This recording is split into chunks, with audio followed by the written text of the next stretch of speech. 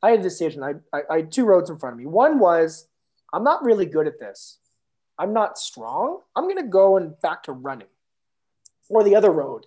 This is the weakest I'm ever going to be.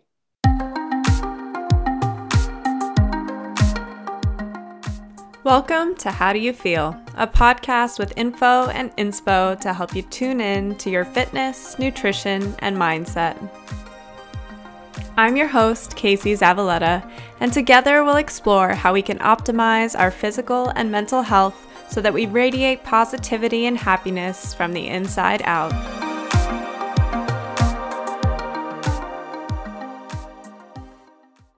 Hi everyone. Welcome to How Do You Feel, and happy December. I had an awesome guest on the podcast this week, and I'm very much looking forward to sharing this episode. This week, I got the chance to speak with Chris Fudge. Chris is another instructor for DTS Fitness Education, and he has been a personal trainer and coach for 15 years. Chris has worked with clients with all different backgrounds, from national record-holding powerlifters, award-winning fitness models, university and professional athletes of many sports, to everyday office athletes who are seeking pain management. Chris has been awarded Personal Trainer of the Year across Canada twice. He has also personally won provincial and national powerlifting championships, and he represented Canada at the IPF World Powerlifting Championships in 2014. Chris is the only Level 7 trainer for Good Life Fitness in Canada. Because of his own experience in training in the sport of powerlifting, as well as all of the different kinds of clients that he has coached, Chris has so many valuable insights to share about training. And that's what really makes this episode special. Chris is honest about the mistakes that he's made along the way, but he's learned from all of them, and that's only made him a better athlete and coach. I think there's a lot that we can take away from this episode, whether you are a trainer, coach, or a fitness enthusiast. Okay, everyone, here is my conversation with Chris Fudge. Hi, Chris. Welcome to the How Do You Feel podcast. I am really excited to get the chance to speak with you today, so thank you for coming on. Well, thanks for having me. I'm pretty excited myself. That's good news. Okay, since the podcast is called How Do You Feel, I always start off with a how do you feel question. So I feel like it's only appropriate to ask how you feel about how much fitness has shifted to a virtual and online arena in 2020. I think that is a great question. The way I feel about it is I think a lot of us are actually very lucky that it is 2020 and this is happening. Mm-hmm. If this happened in 1990, fitness would be totally different. People would not have options. People would not be able to exercise. Because it's happening now, you can log in and watch someone else work out and try to follow. You can hire an online coach who can say, what do you got for equipment? Okay, I got a chair, I got a basket of laundry, and I got a water balloon. You're like, okay, let's put something together. So because of where we are now, I think with technology, people can still be active, people can still be fit and work towards goals with people. So it's not great. It's definitely not great for fitness professionals. Like, we have to adjust and adapt. Mm-hmm. But for clients and people who want to get healthy and fit, that there is options for them to continue with that. That's so true. I didn't even think about that. We are so well equipped, and thank God for Zoom, which we've been using for everything, but we're so well equipped to handle this right now and to be able to continue training. That's such a good point. I've worked with some clients that, some of their workouts, they live in a condo, in Toronto, on the 40th floor. I'm like, great, we got steps. Yeah. We got a lot of stairs. I got some people, they've got no equipment. They're like, well, I'm going to buy a treadmill. I said, you got a road in front of your house? They're like, yeah. I'm like, you don't need a treadmill. Let's start running, right? Little things like that cost nothing and can still give them a chance to get healthy. Yeah, 100%. So you shifted a decent amount of training to online training because of this. Were you doing a lot of it beforehand as well? I was doing a good amount before, not pushing any of it, very much like people being referred to me. As soon as COVID hit, the model had to flip, absolutely. So then a lot of the one-on-one people I'd work with in session, they got flipped to the online model. And then I just opened up the business to new people as well. And then I got full within a day. I pretty much said, like, this is where I'm capped, where I can be efficient. And then I had to learn how to, like, just this lifestyle is not my normal go-to, right?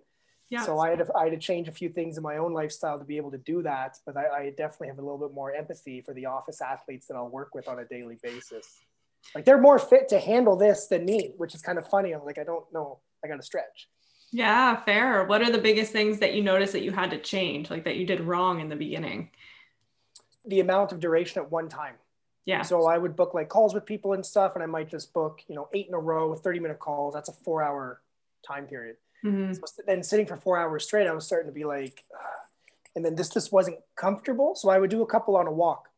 So I would just get up and go for a walk, and I would tell them, I'd be like, I'm not going to look at you, but I can hear you. And you can hear me, and we can have a conversation. So that was a no-brainer. That worked out really well. In the beginning, because it was still cold, it was the spring when this thing happened, I bought a bike hookup to put your bike on, and you can bike inside the house. Like, people train with these things. And then I was able to actually have conversations with people and do my coaching while riding the bike. And it was cold out some days, I want to go for a walk. So I would ride my bike inside the house instead. So just small little things that weren't too difficult, but I realized quickly that I don't sit during the week. And when I started sitting more, I was feeling it in my body, even in my body weight was changing a little bit. I said, I got to do something. That makes total sense. It gives you a little bit more empathy for these people that are sitting at a desk from 9 to 5 and beyond, right? You realize that you have to actively engineer it into your day and engineer it into your life if you're not just going to be stationary for 8 hours a day. And when you were talking about in your habits course about the time restricted eating from the circadian code, well, that's when I read the book. I read the book early on in COVID, and I'm like, I need to do some TRE because I'm not moving as much. So I started implementing that early on. It was an easy change for me. And I saw like my body weight going like this. And then as soon as I started doing that, I saw it come back down. Makes total sense. And for everyone that's listening that might not know what Chris is referring to, he's talking about a book called The Circadian Code. And in that book, one of the main ideas is this idea of time restricted eating. So limiting your eating to an 8 or 10, maybe 12-hour eating window during the day. And it can have massive health benefits, also body composition benefits. But it's something that you can really look at as an easy way to make improvements with your nutrition and with your eating without changing what you're eating. It has nothing to do with what you're eating. It's all about when. So I love that as an easy tool for people to use. I found it super easy, but in the beginning, because I'm used to getting up in the morning, scarfing food, going to work, I would be like, I get up in the morning, like if I'm going to eat at 5:30, now I want a short window. That means the family, we got to have like dinner at 4. Like that's not going to work out. Right. So I just would like delay my breakfast. And for the first day, because it was such a habit to eat right away, it was tough. Yeah. Second day, 50% easier. Third day, no problem. It was just crazy to see, like within like a 3-day period, my body had adjusted to be like, okay, you can eat a little bit later and you'll be okay. Incredible. That's quick. That's quite fast because our body, ghrelin, which regulates our hunger, does get on a rhythm. So whenever you're used to eating, you'll get those signals of I'm hungry. And I'm impressed with how fast you're started to switch. I think for some people it can take a little bit longer. I've played with a handful of diets over the years. Like I've practiced different things. I found that sometimes there's a little bit of a discipline or awareness when you know why.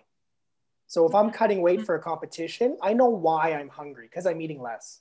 Yeah. And I'm okay with it. You know what I mean? So I knew I was doing this on purpose. I knew the effects. So I think my body's like, okay, you're going to be good a little sooner than like a 5 or 7 day period. By day 3, I was fine. I was good to go. That's awesome. You're saying you've played around with different diets, mostly to adjust your weight for competitions or for other things as well? Other things. I mean, at one point in time, I was single, so I always wanted to be like, hey, I want to look good, right? You want to look good, and then I snagged up Maggie, and then that was a no-brainer. So she used to always make jokes that when we started dating, I was all like, biceps and abs, and now I'm all triceps and not abs. So, but yeah, in the beginning, obviously, you want to look good. So, like anyone else, I would exercise for my appearance. So I'd practice a few different things there, and then I got into competing, and then I started competing in weight classes. Mm-hmm. And I've actually competed in 6 different weight classes in the sport. Now, the sport switched weight classes, about 6 years into when I was competing. So they had new ones. That allowed me to play with a few different ones. But fun fact for you, in the Canadian Powerlifting Union, I'm the only one that I know that's competed in 6 weight classes. Wow. So there's a fun fact. Crazy. I don't have any records, but I've got that. So yeah, which is pretty impressive. That's super interesting. Played around with a different nutrition and then would test on myself and see how it works. And I am a personal trainer. So I advise with nutrition, right? I stay in my scope. But if someone talks to me and they want to ask questions about nutrition, I always feel it's not a bad idea to say, I've done this. I've felt this. For me, this work like this. And I've got some really good people out here in Ottawa that when clients need specialty, I just refer them over to them. Awesome. So important to have that network as well, people that you know and you trust to be able to refer once people want more in-depth coaching. Yeah. I want to know more about your career in powerlifting. So what originally got you interested in the sport of powerlifting? When did that originate? My intro to powerlifting is completely different than the average person. Okay. Someone who's been powerlifting for a while, a lot of times you hear the same story. I was working out in the gym. Some guy comes up to me and says, hey, you're pretty strong. You should try powerlifting. So they were already lifting heavy weights, and then someone would suggest it to them. Mm-hmm. I wasn't lifting heavy weights. I wasn't the strong guy where they're like, hey, you should powerlift. At the time, I was dating now my wife, which I also coached Maggie, and she was a rugby player. I would train her for rugby. Mm-hmm. And then we were going through a strength phase. And then she was the one lifting the big weights. And then someone's like, you should do powerlifting. She's like, Chris, would you coach me through it? And I said, well, I don't know anything about it. I can't. And she said, well, let's just try it. And I'll always identify myself as a coach first. I'll coach stage athletes. I'll coach clients. I'll coach runners. I'll coach powerlifters. I'm a coach first. Mm-hmm. Everything else is kind of second. So I've coached these other things before. I said, let's go into it with the same mentality. Yeah. So I said, I'll coach you first. And I would coach her, and I would learn as much as I could from everyone around me. I would talk to other powerlifters in the gym, read online. And then we pretty much just got her into meets. And then at meets, I was asking a lot of questions. Yeah. I'd go up to someone and be like, hey, you hold the bar like this. We hold it like, why is that happening? They would explain things to me. And then I'd say, after a meet, we go back in the gym, Maggie, and I'd be like, Maggie, put your hands like this. And then she'd do something. I'd be like, that looks just more natural. And this was like 2008, 9. Like there wasn't all these tutorials that you could learn about lifting. You learn from Westside Barbell and Powerlifting USA magazine. There wasn't anything else available. Mm-hmm. And then I kept going to these meets as Maggie's coach. And then multiple people, but one guy particularly he was always at the meets. And he'd be like, hey, Chris, when you gonna lift? And I say, I don't lift. I do the coach thing. Next time meet happens, I see him again, he goes, when are you going to lift? I said, man, I don't lift. And then one time he said it to me, and I said, you know what? I think I'm going to lift. And I went home and I signed up for a competition like that night. Wow. And I was like, well, shit, I need to start training because I was doing like general fitness at the time. I wasn't really doing strength. So then I dove right in. I was all in to be a power lifter. So I started competing right then and there in my very first competition. So many lessons were learned. And I think there were 6 people. There were 6 people in my weight class at the time. And I was there with the team that I would train with. And stuff. We had a group of us, and Maggie was there. And pretty much everyone on the team got 1, 2, or 3. Everyone got a medal. When you place as a team, you accumulate points for the team. And then at the end of the competition, there's the best team award. Mm-hmm. So we won the best team award. We had the most points. It was pretty cool to get up there. It's a big trophy for everyone, for the team. I was last place in my weight class. I came dead last. So I accumulated a couple points, but they didn't even need my points to win. And I was up there and I was just like looking around. I was like, I didn't really do much to help the team, but I had one of these decisions right then and there. We've all go through these different times in our lives. I had a decision. I had 2 roads in front of me. One was, I'm not really good at this. Based on this one event and these 6 people, I'm the worst. I'm literally the worst of these 6 people here. This sport's not for me. I'm not strong. I'm going to go and back to running. Or the other road. And this is what I chose, obviously. This is the weakest I'm ever going to be. And every meet I do after this, I want to be better than this one. And I took that mindset. I'm just going to get better. I won't be this weak again. So I started doing more competitions, and I did in like my first year and a half, like 13 competitions. That's not smart, by the way. Anyone listening, like you shouldn't do that. But I did that to learn, because every time I go to a meet, I would learn at least one thing new from talking to other more experienced, better skilled lifters. I was taking all this information in. Mm-hmm. And then over time, I was able to take a little bit from you, a little bit from you, a little bit from you, and kind of mend it into, you know, the way I would train and then how I would progress. And since then, I've done 68 competitions. Wow. So I like exercising in front of people. Yeah. Yeah, exactly. What do you think it was that made you take the road of, no, I'm sticking with this, and this is the weakest that I will ever be? Like, I'm ready to go for it. I had a lot of influence of who I was with at the time, with Maggie. She was the top lifter in Ontario. She was one of the top in the country. She was just a boss of a lifter. So I had to hold my own, first off. That was part of it. But secondary, like, she was into it. So I was like, I'm going to be into it. And the better I could be as a lifter, it's only going to help her as an athlete. And then would also help any other people that I work with. And I've always been big on challenges and competition. And like, you're not good at that? I'm like, bring it on. Like, let's go. I like that stuff. When I was younger, it was a little different. I would gravitate towards things I was always really good at. And I think everybody does that.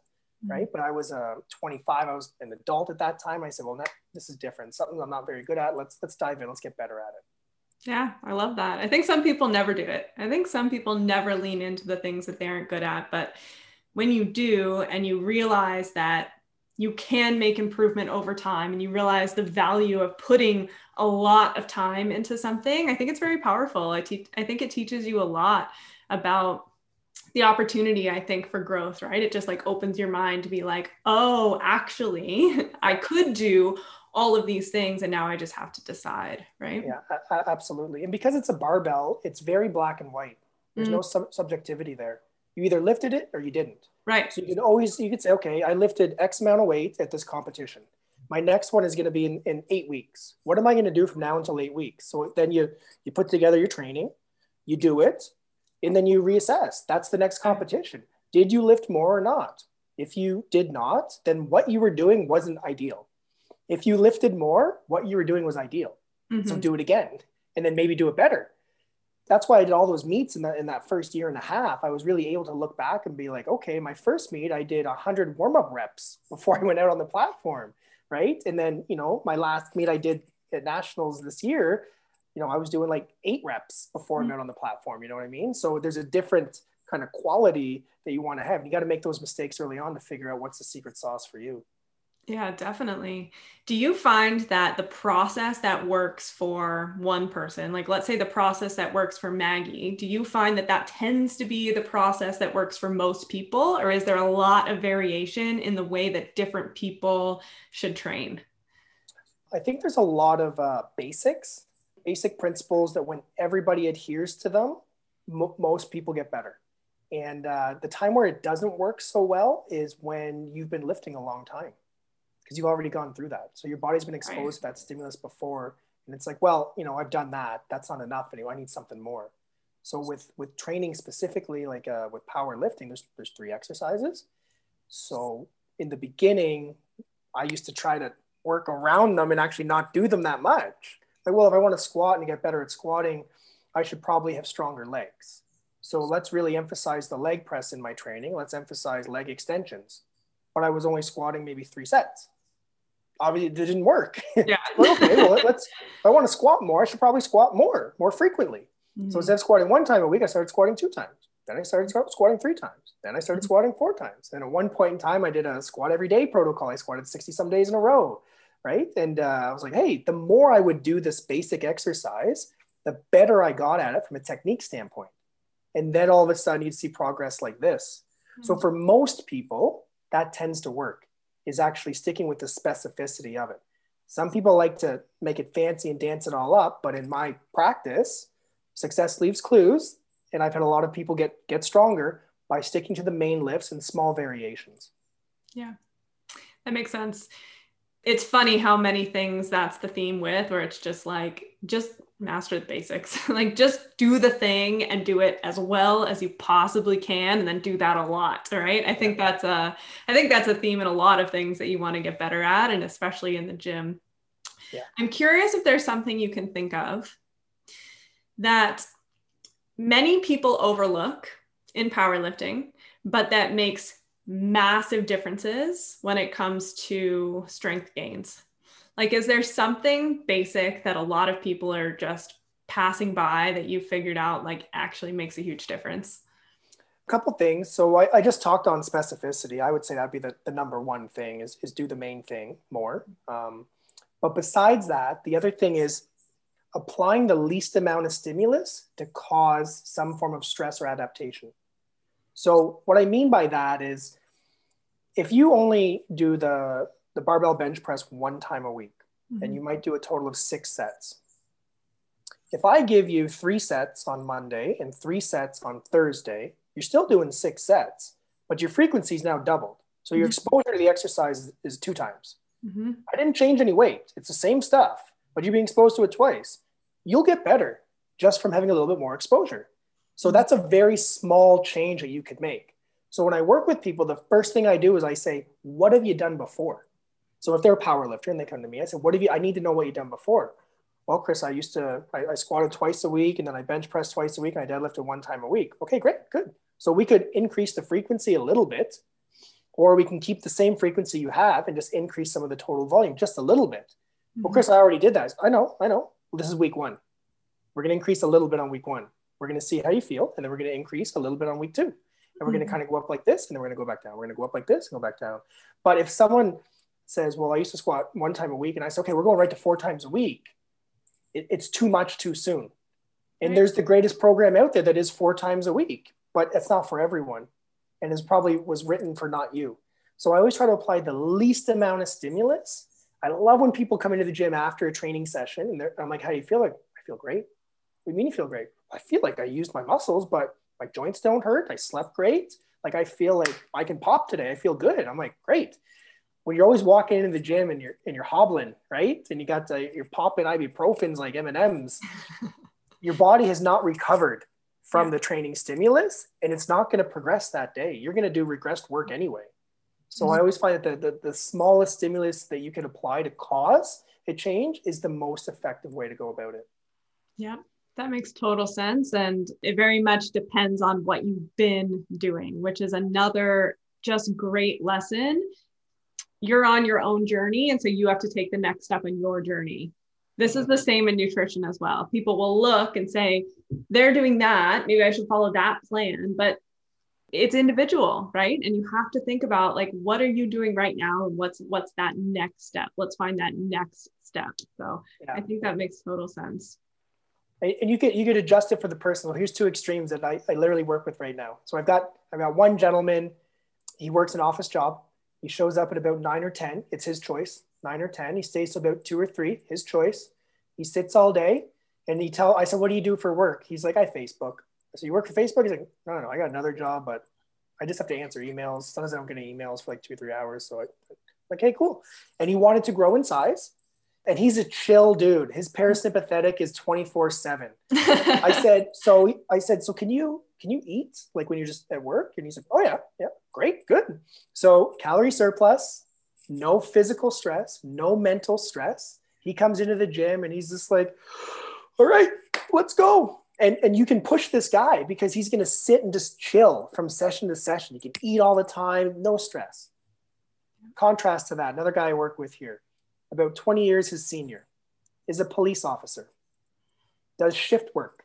Sometimes I get a text from him, not going to be able to get my training in today because I'm at the nut house for 24 hours watching someone. I'm like, okay, is what it is. So then all of a sudden I got to look at his program and I got to drop everything down because he is in fight or flight nonstop. He needs to be in parasympathetic to get better. I can't push him like the other guy. Complete opposites. If the 2 of them were to buy a program online that makes your squat go up, whatever, one would do okay and the other would get hurt.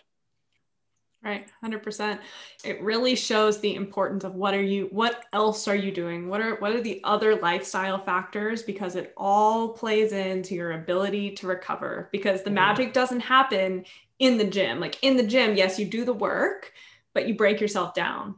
You get better when your body recovers and has the chance to build back just a little bit stronger. So if you're not giving yourself that chance, chilled out, you're getting your sleep, you're eating all the stuff, you're not gonna see those gains, right? Yeah. And if you're like, I used to be like a bodybuilding nerd. Like I was a fan of bodybuilding, like when I was a teenager in my early days. And Yeah. I emailed Ronnie Coleman once and he emailed me back. I'm like, oh, this is cool.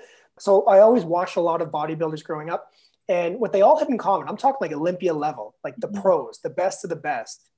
They were so chill. They were so like just calm, like they'd be sleeping all day long on the beach and stuff. So when they had to get like ramped up for their training, they would. But for the other 22 hours of the day, pure parasympathetic, just calm, calm, calm. And that is when you grow and adapt and get better. You think about it. If you can know anybody, you never see like these crazy like bodybuilders that are going 100 miles an hour. When they're not in the gym, they're still doing all these other crazy things. No. They're sitting around. There's a video of Ronnie Coleman. He was eating and he fell asleep between bites. And he wakes up and he eats his grits and he falls asleep. Like that's the lifestyle. If you can do that, that allows you to be really good at that specific sport, which is growing. Yeah. You know what? As you're saying this, you are giving me insights into my husband because he's a professional soccer player. When he's not playing or training, like he's really chill. Yeah. I'm not right. I'm always like, around the house doing stuff. Like I don't really sit a lot just because that's just not really my flow. And he's like hanging on the couch. Right. And it's interesting because that's a super interesting insight. That might be part of the reason why he can show up to training every day because he trains 6 days a week. Right. He can show up to training every day and ramp up and then go back and do it the next day because the other 20 hours of the day he's hanging.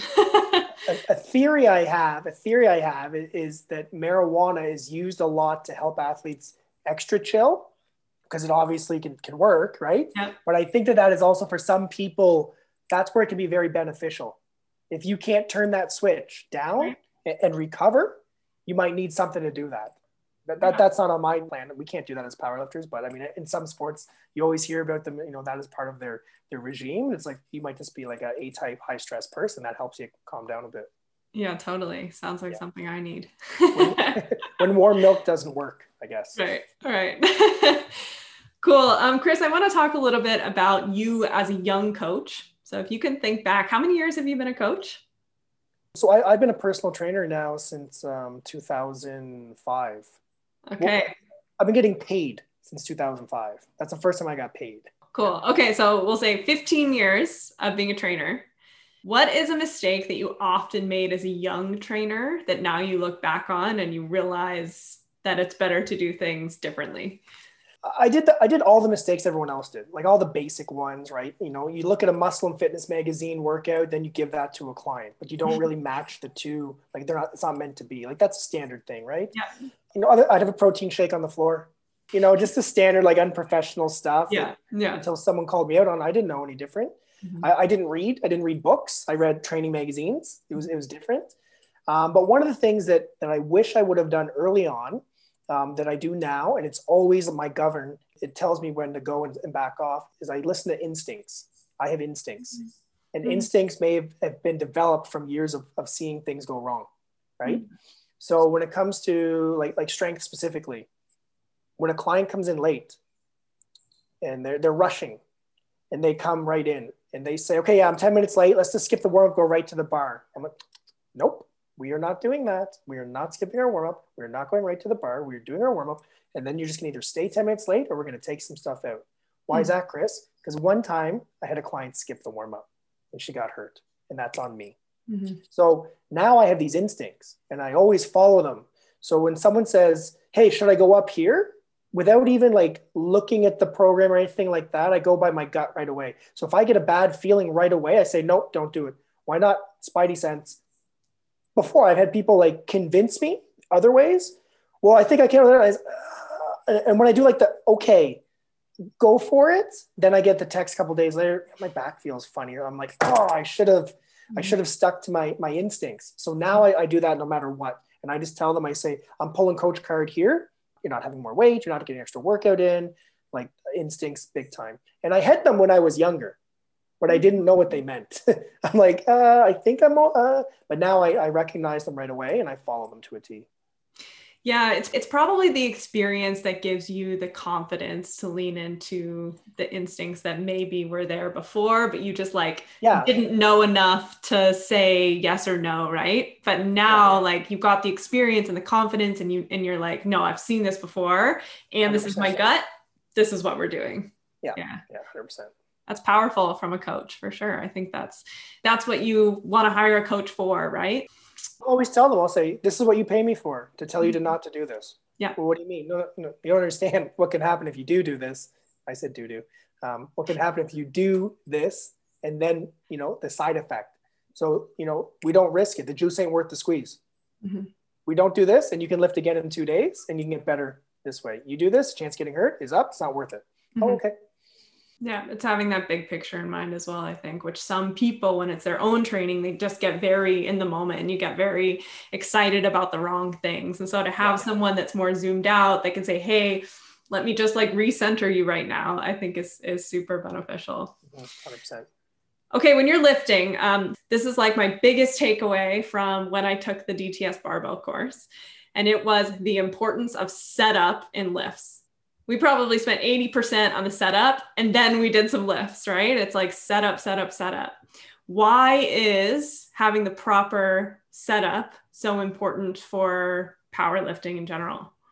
You could use this with any barbell exercise. The setup leads to the execution. When the setup is off, the execution will be off. If you're not set right, you're not going to finish right. Mm-hmm. So we were sitting down and we're brainstorming and we're trying to come up with a concept that makes most sense. So, the Pareto principle. What could we focus on that's going to give the greatest amount of results? So then when I would look at videos, when I'd look at lifters, when I'd look at missed lifts, bad lifts, technically faulted lifts, what was the thing that I'd always see first? Setup. So if your foot's here, the chance of this is now higher. If your elbow's here, the chance of this is now higher. But you never saw like the missed or the bad lifts when the setup was all good, or you'd see it at a very minor level when just the weight was too heavy. Right. Yeah. So it's always like the setup first. So if we could focus on everyone being set right in the beginning, the chance of success is now significantly higher and it creates autoregulation or a motor engram for the brain. So when you practice something again and again and again, you don't have to think about it. It just becomes autoregulation. And a good example was I have one gentleman I've been training for years. He's a good friend of mine now. We're at a meet and the coach stands about 15 feet off to the side in diagonal position where we were. And he goes up the bar to the squat. So opening attempt squat. So he walks up and he's got his routine, right, left, shoulder. He's got his thing, right? And he walks it out. And I noticed right away the bar wasn't centered on his back. It wasn't centered on his back. So I think this was 440. It's a lot of weight. So right away I yell at him. I say, rack it. So he walks in. He goes like this. He steps out. He starts over. And he comes out in the bar center. He does his lift. Mm-hmm. He didn't know what was off. Mm-hmm. But he knew I saw something that was off. And because in the gym, when the exact same thing happens during training, if he's off in the setup, I say, rack it, start over. Because we practiced it. When he's there, it's game day. When I say it, it's auto-regulated. He knew what to do. And he went back to his setup. And it was all good to go. So because he was set right, he could finish right. So it just increases your chance of finishing lifts and then also allows the auto-regulation.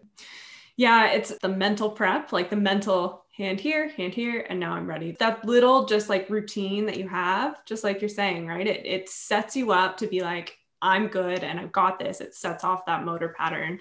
And you see this in sport all the time. Professional athletes at any point in time. Your husband's a soccer player. I'm sure he does a little thing before he throws the foot or a head fake, right? Basketball players, the free throw line. They all have their 1, 2, whatever their thing is. They've got the routine. But if you went up to a LeBron James and was like, hey, switch your feet like here at your next free throw. I'm LeBron James. I can't even do that, right? It might throw him off a little bit. So if it's good enough for the professionals, it can be good enough for our clients. So would you recommend that people who are lifting create some kind of little routine, even if they don't have one for themselves, like deliberately say, okay, I'm going to go right hand, left hand. I'm going to get under the bar. I'm going to lift, step back, or something like that. Do you coach people to do that? Absolutely. Yeah. And we practice it in the gym and even in the barbell course, we would talk about the order of the setup. Mm-hmm. So on the squat, it's going to be like your hands first, your shoulders, your elbows. You're going to synchronize your rib cage, your brace, all that jazz, like in order. So it becomes, I don't add the flair. I got some girls that like to snap the hair, ponytail out of the way and stuff. I got one guy, he spits when he walks out. He goes, tss, tss, he's spitting. No, I never taught him that. That's his own thing. But you know what? He does it every time. Yeah. Yeah. So when he's not spitting, something's off. And we know right away, it's like, are you bracing hard enough? What's going on there? Right? So, and then once you see these people do these things again and again and again, you can tell when it's not going to go well and you can call it. And in the sport or in the gym, it's easy to say, rack it, start over. That's pretty powerful. That's pretty good. That's the reason to have the coach that's there and that knows you and like has that instinct. It's yeah, that's really important. I'll tell you a little story here. And I like to practice what I preach. So last year's nationals, so 2019 nationals in Ottawa, I'm getting ready to go out and compete and lift, and squat's the first exercise. And I wear these wrist wraps around my wrists when I squat because I put the bar kind of low and it just puts a little pressure. So I put the wrist wrap on, makes it all good. So I'm there with a couple of friends of mine. They're helping me out. So you get ready to go and the bar is loaded. When they say bar is loaded, it's like go time. So when they say to me bar is loaded, I grab my wrist wrap, I go right, I go left, and I walk out. There's like bar is loaded. It's like 530 pounds. So I go to my guy, I'm like, wraps.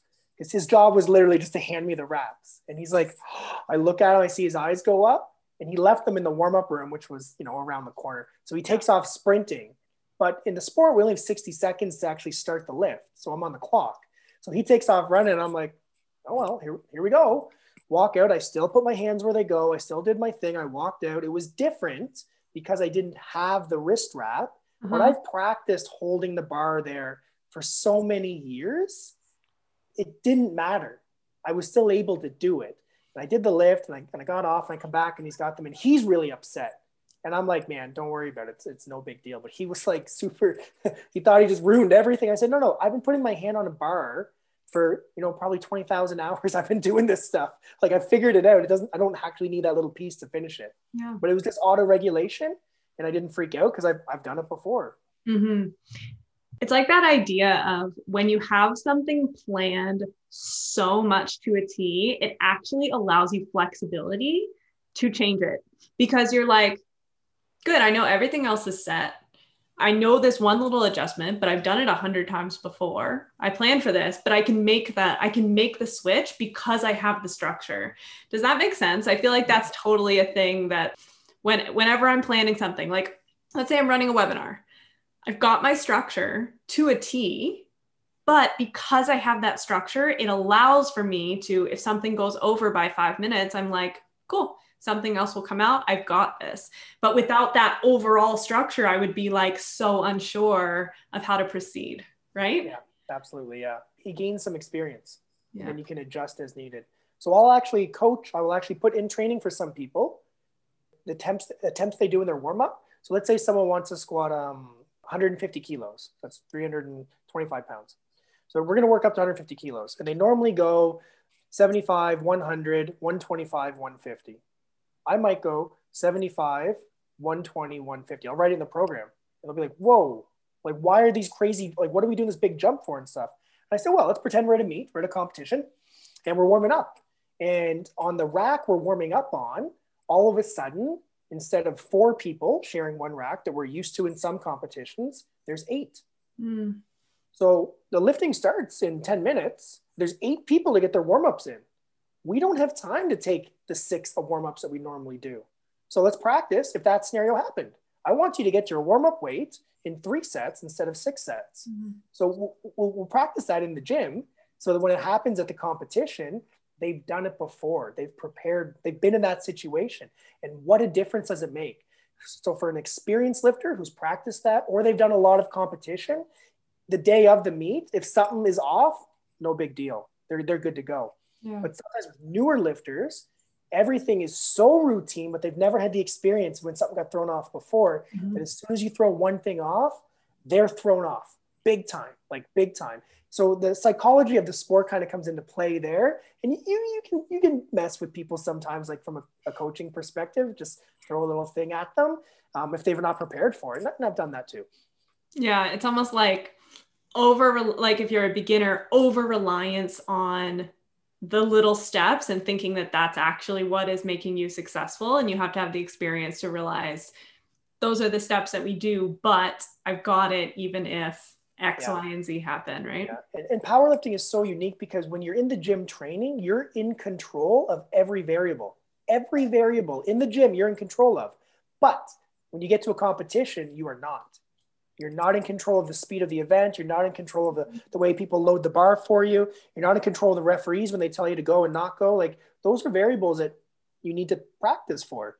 But other sports, you always practice what those variables, like your husband, the soccer player, he's practicing against other people. So he knows what happens. So powerlifting is very unique like that. And when you can teach someone to not assume everything will be the same as the gym, they'd be much better off come meet day. Yeah, that makes total sense. Okay, so let's say that you're stepping up on the platform for a lift in a meet.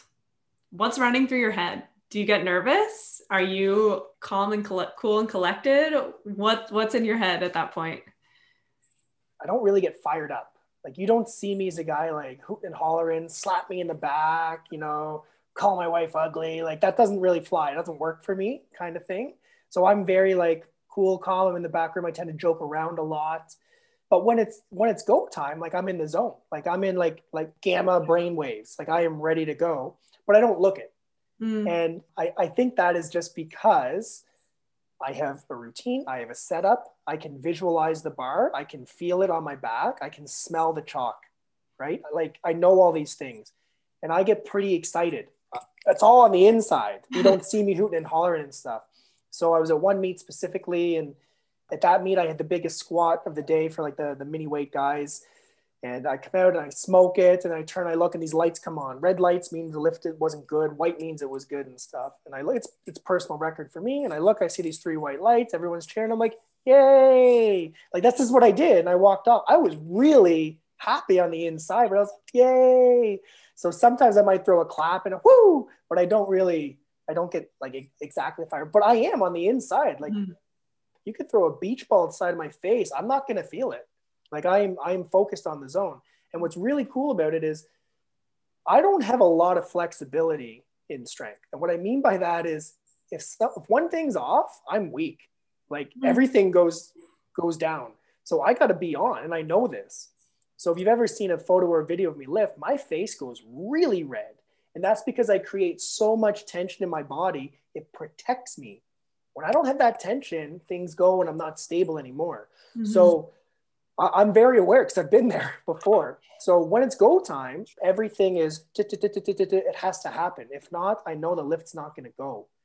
So I'm very dialed in mentally. It's a really cool thing because as soon as you get done, you do the lift, you rack the bar, you turn, you see the lights and stuff. It's just like, everything comes down, you walk off, and then all of a sudden in like 9 minutes, it's go time again. You just feel it go up and then go down, go up and go down. But I can't really like call on that at other points in my life. It's not like you're doing the dishes at home and then like Maggie's texting me like, those dishes done, we got to be leaving the house in 5. I can't like turn it on and then start cleaning a lot faster. It just doesn't happen. But in lifting, I can really just turn it on, turn it off when I need. Yeah, that's so interesting. That's cool. It's funny. It reminds me of, this is a very random connection, but it reminds me of one time I watched my wedding video back. And when I was walking down the aisle, I was like, looked so chill. On the inside, I was like so much emotion, freaking out. I thought it probably looked like I was sobbing. I just like barely was tearing up. It's funny how sometimes our internal world doesn't match what people see on the outside. And so I think one thing I've learned as I've talked to more people and as I've learned to present is like how to make those things match when you need to, right? Powerlifting obviously is not a situation where it matters. But yeah, it's weird how mismatched those things can be sometimes. Yeah, it's a similar skill set in life. Like you said, like you're doing presentation stuff. When can you turn it on? When can you turn it off? And you can't be turned on all the time, and you can't be turned off all the time. People feed off your energy, whether you got it or you don't got it. One of the benefits of working for Good Life Fitness over the years is in the beginning, we used to have these big like company meetings and stuff, and I would show up, and they would say, "Hey, Chris, would you do a little talk on this topic?" Like, talk to who? Well, everyone here, the 350 people here. And they're like, yeah. I'm like, I don't have anything prepared. Like, oh, don't worry about it. We'll ask you the question. Just 10 minutes. So I would literally be thrown up there and they would ask me to talk on a certain topic. So it was sink or swim, right? So I tried to swim as best as I could. And in the beginning, just because I was thrown in, I had to do that. And then I realized over time, these meetings would come up. I'm like, I bet they're going to get me up there and say something silly again. So I just was able to handle it more, and I was able to turn it on. And like I said, like at a competition, I'm in the back room. I'm usually like joking around with people. Even in a presentation, the same thing. They'd say, Chris, would you talk? And I would always like grab the mic and be like, yeah, these guys didn't have anything else to talk about themselves. They didn't do their homework, so I'm going to take over, right? Like just a little jab or a little joke here and there. But it also would allow me that would be my dial in mode. And I was able to do my thing. Yeah. Pretty cool with that experience. Also like this, when you're just thrown in, you got to learn, right? You learn the skills, you learn quick too, versus like, if you had time to prepare and really think about it for weeks, you wouldn't have learned those skills as fast, right? There's no way. Yeah. Kevin's done that to me so many times, and it's made me a much better presenter, all that jazz. Yeah, for sure. I got it. Him and I were supposed to go to, I think, Sudbury and teach a course, GTS level 1 back in the day. Him and I were supposed to go. I think it was 4 days. We were supposed to go up Thursday to Sunday. So on Tuesday night, he texts me. He's like, hey, I can't go. So, was it canceled? He's like, no. Like, can you go? Can you run it yourself? And I had only maybe done 20% of a course at that time. Wow. And I remember being like, Kev, like, I'm not sure if I can. And he literally said something along the lines of like, sink or swim. I said, all right, let's tread water. Yeah. And I just went there, and for 4 days, I just went into with that mentality that this will probably be the hardest it'll ever be, right? But it's also a phenomenal opportunity. It's either going to make me better or make me worse, and I'm willing to take the risk, because the worst ain't even that bad when you think about it. Right. Oftentimes in those situations, it's like, what are we really afraid of? You know, even if the worst happens, then you're fine. Like, you're going to walk out of it. It's going to be okay. Right. Sometimes the worst ain't that bad when you think about it. Yeah, exactly. Chris, when you look back at your career in powerlifting and as a trainer, what are you most proud of? Well, for powerlifting specifically, like, it was kind of cool. Like I represented Canada in 2014 at the World Championship, and I didn't walk home with any medals or awards and stuff like that. I finished actually pretty at the bottom of my class, but it felt really cool just to have like a Canadian jacket on, right? Yeah. And say like, you represent a country. Like, we're not pro athlete or anything, like, but just it felt really cool. So the first time that happened, I thought that was a really cool thing. And I was younger in my career as more of a lifter and stuff like that. And then as a coach, it happens all the time when someone, like, I'm not the type of guy that gets impressed by someone who lifts, 1,000 pounds and they started powerlifting and they were lifting 800. I like the people that when they started lifting, they were here and then they got to here, not from here to here. And that can happen at, if you started, 65 pounds on the bench press and that's your 1RM. And then you put some time in, then all of a sudden you get to 70. And to see someone get really excited about that, I love it, because I know exactly what it means. You had a goal, you put the time and the effort in, you followed the system, and you got the result. So when people are getting that result, I know exactly how that feels, because I started down here, right? And then I built myself up over time. So I can share that experience with them. So too many times I've just had a lot of powerlifting clients who would just say something along the lines of, I never thought I could be this. I never thought. It's like, yeah, that's right. You didn't think. I thought you could, because I've seen it before. And now we could share that experience together. So like from a powerlifting coach, that was always a real nice thing to get.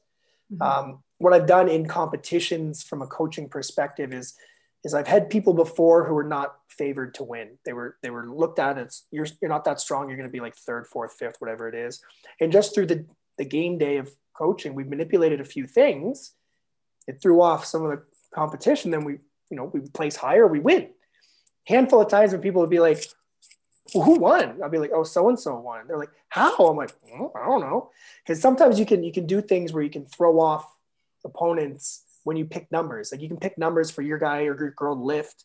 And if they're not paying attention, you can then adjust those numbers last minute and change those things around. Oh, interesting.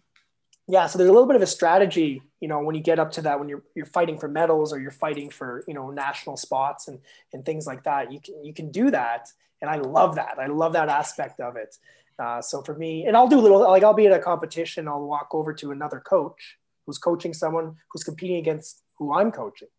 I'll just walk over and I'll just like lean over their shoulder and look at their whiteboard, what are they planning for that client? Oh, okay. Cool. Like I'll do that all the time. I'll have conversations with them and stuff.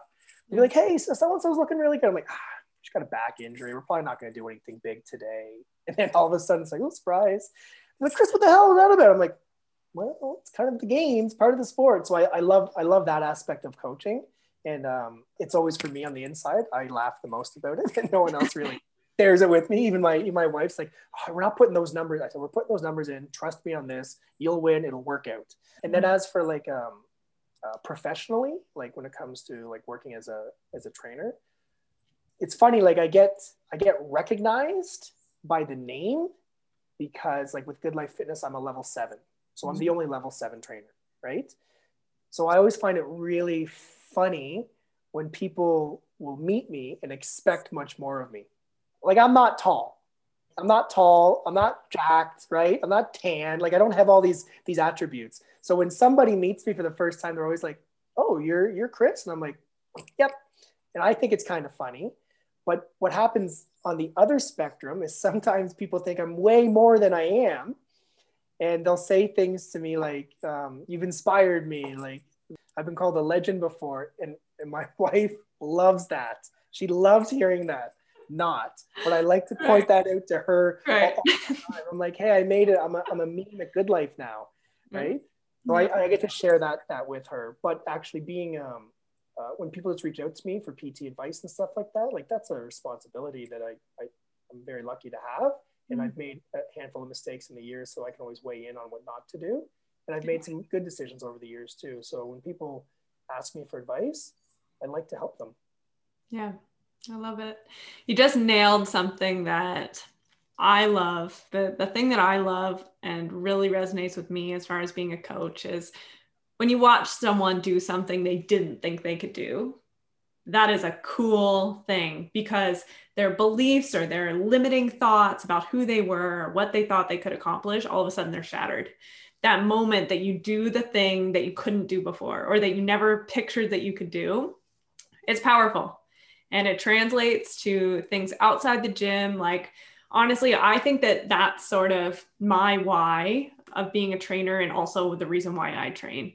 I train because it's the process. The process proves something to me about getting better than I was before. And it continually pushes me to think differently about the things outside of the gym as well, which I think is the best part about fitness, is the way that it permeates into everything else, you know? Yeah. Everybody goes into fitness for one specific goal, but they don't realize they get so many other things out of it. Right. 100%. But it is really like, it's an example of what life can be. Yeah. You go to the gym to better yourself from a physique standpoint. You do a little bit of work, effort. All of a sudden you get the right work, the right effort, you get the right result. Next thing you know, you're like, oh, I could do this in other aspects of my life. And I love that about sport. And I think sport is so good for children, for kids anyway, because they kind of get that. If it's a team sport, we work together collectively, we get a W, or we do something where we weren't so good and all of a sudden we're doing better at, then they see the process. If it's an individual sport, you practice, you train, you get better, you see the process. Yeah. And that's life. Like that carries over into life. That's it. That's exactly it. Awesome, Chris. Well, we're coming up in an hour already. This flew. Thank you so much for sharing all of this with us and for all of your stories and insights. Is there anything before we sign off that you want to leave the listeners with? I'll leave the listeners with maybe happy Monday. I don't know. Stay positive in life, stay negative in COVID tests. I guess that's all I got. There we go. I love that. I love that. Awesome. Chris, if people want to potentially get in touch with you, find you on social media, how do they go about doing that? On Instagram, I'm at C the Fudge, the letter C the Fudge. And from an email, you could always email me at first and last name, Christopher.Fudge@goodlifefitness.com. And I'm on all the other social medias too, just under my regular name, Chris Fudge. So Fantastic. That's where I'll be. Fantastic. We'll get all that linked up in the show notes. Thank you very much, Chris. Thanks so much for having me. Of course. Thanks so much for listening to How Do You Feel? If you're enjoying what you're hearing, Please subscribe to the podcast so you never miss an episode. Rate and review the podcast. Those ratings and reviews really do go a long way. I appreciate them all so much. Better yet, share the podcast with a friend or family member that you think would benefit from the messages that we talk about on How Do You Feel? All right, guys, thanks so much for listening. I hope everyone has a great week. And as always, remember, get out there and do something that makes you feel good today.